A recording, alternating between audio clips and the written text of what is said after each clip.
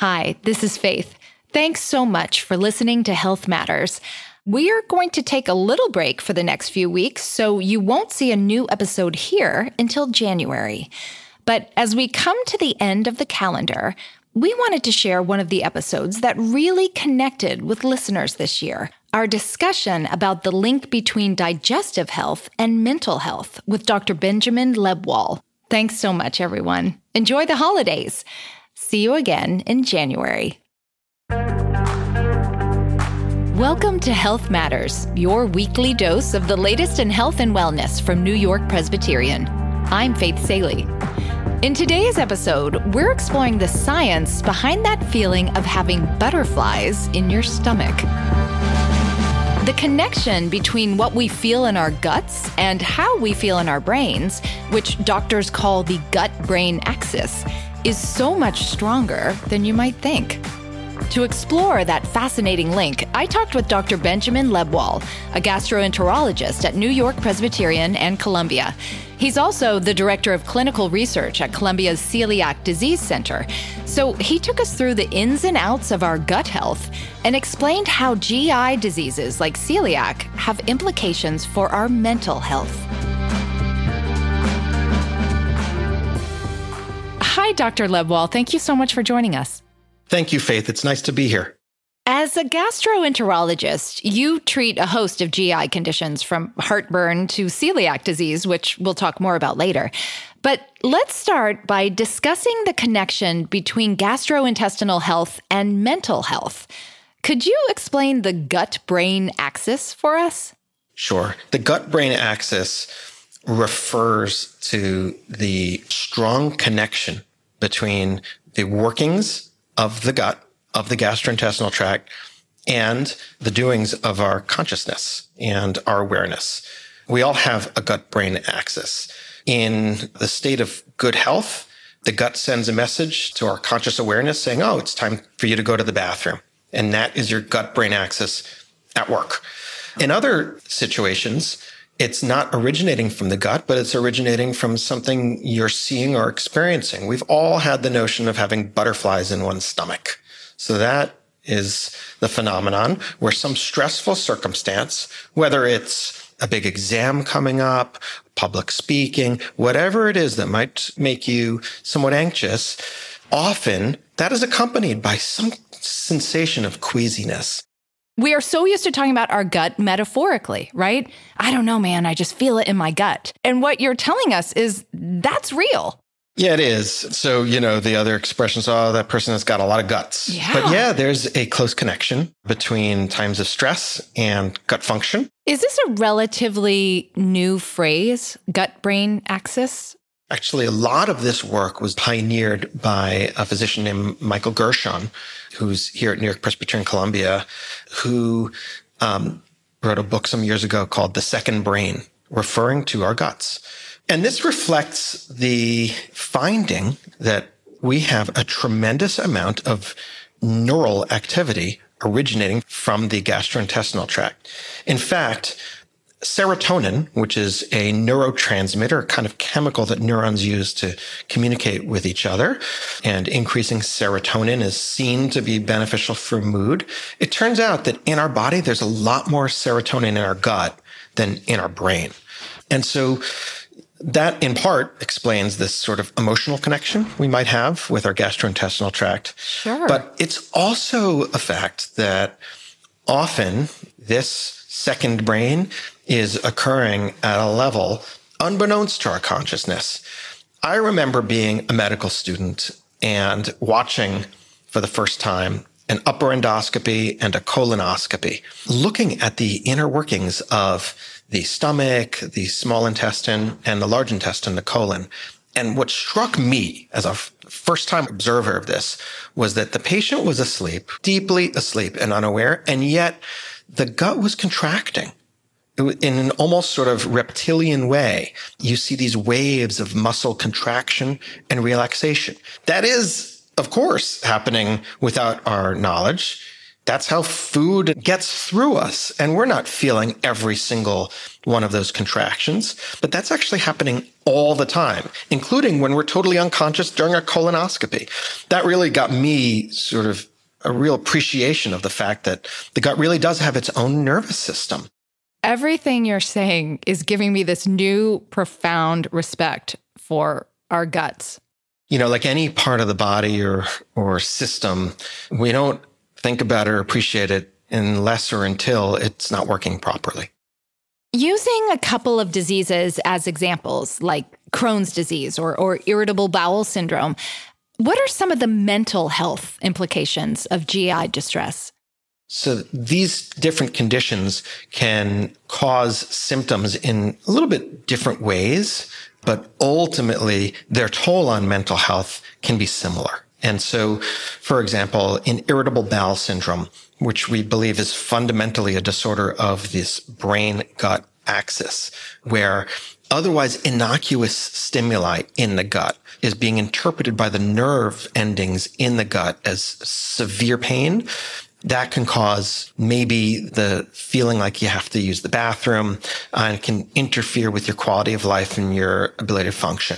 In Crohn's disease, where there's inflammation, where the immune system is really acting up in response to something in the bowel, probably our community of bacteria that otherwise, are not causing trouble.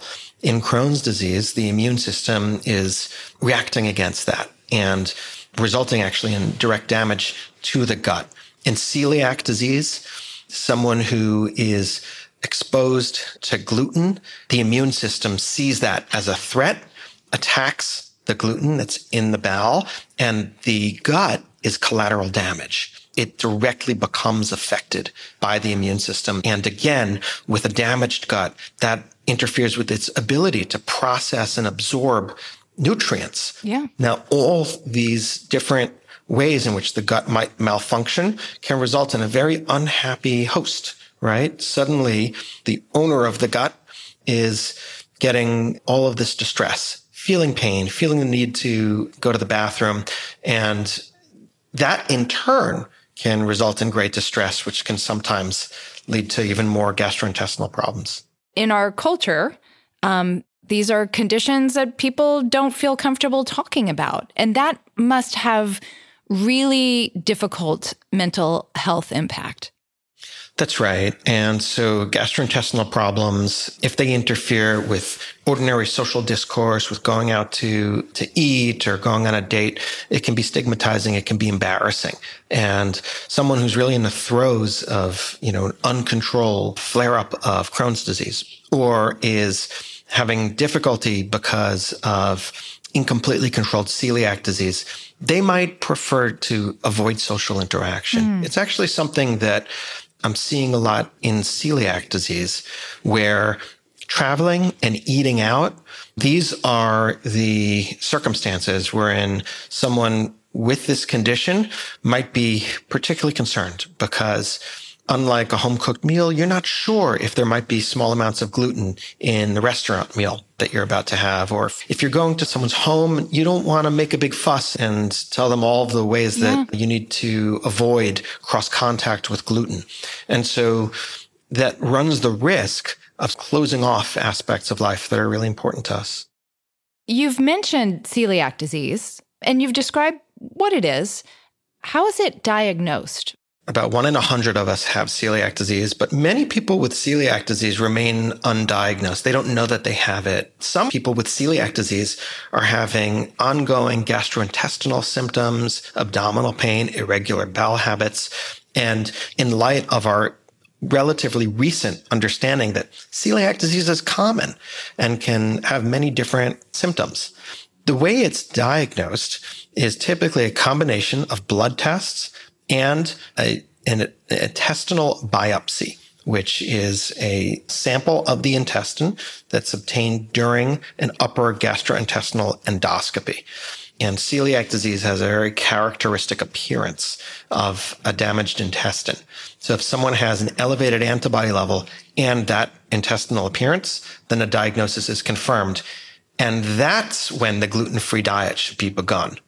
What's key is to do the testing first. It's very tempting to start a gluten-free diet because you're looking for answers, you're not feeling well. But if you want to figure out if celiac disease is indeed the problem, the root of the symptoms, it's really important to do this testing first.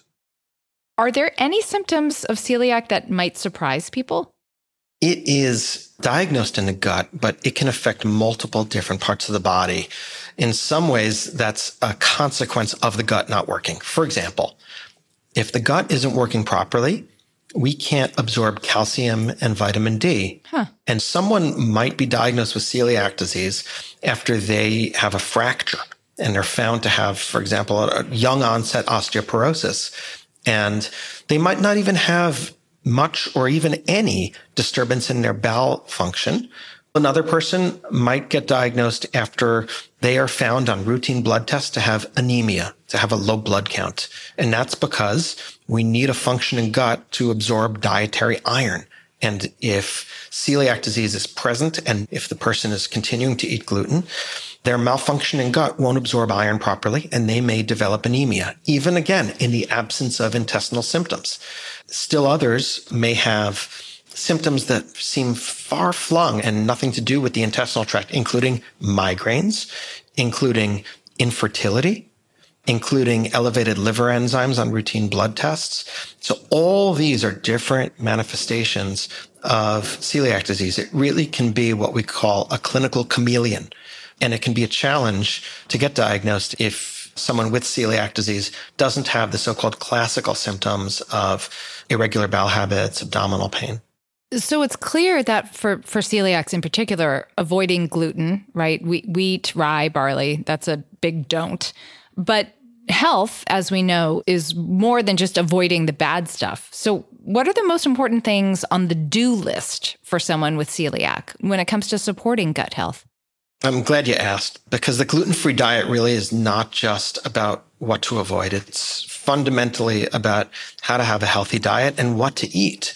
And one of the benefits of coming to a celiac disease center, like the one we have at our institution, is access to expert dietitians who can really sit down and discuss how to have a gluten-free diet that's healthy, that's sufficiently diverse, that's sufficient in whole grains, which is a component of a gluten-free diet that sometimes plummets if done without careful guidance, and also one that is sufficiently interesting.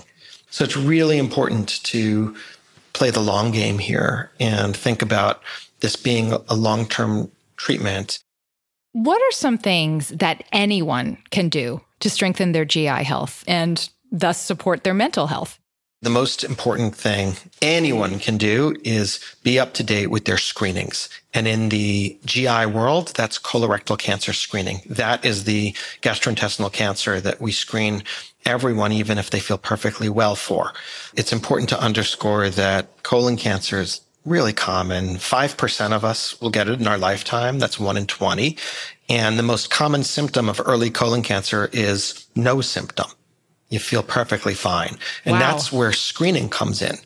If colon cancer reliably caused a specific kind of symptom early on, like rectal bleeding, if it always caused that, we wouldn't be screening. But in fact, usually it doesn't cause that. It doesn't cause any symptom. And that's why we say you should come in when it's time for you to come in, even if you feel fine.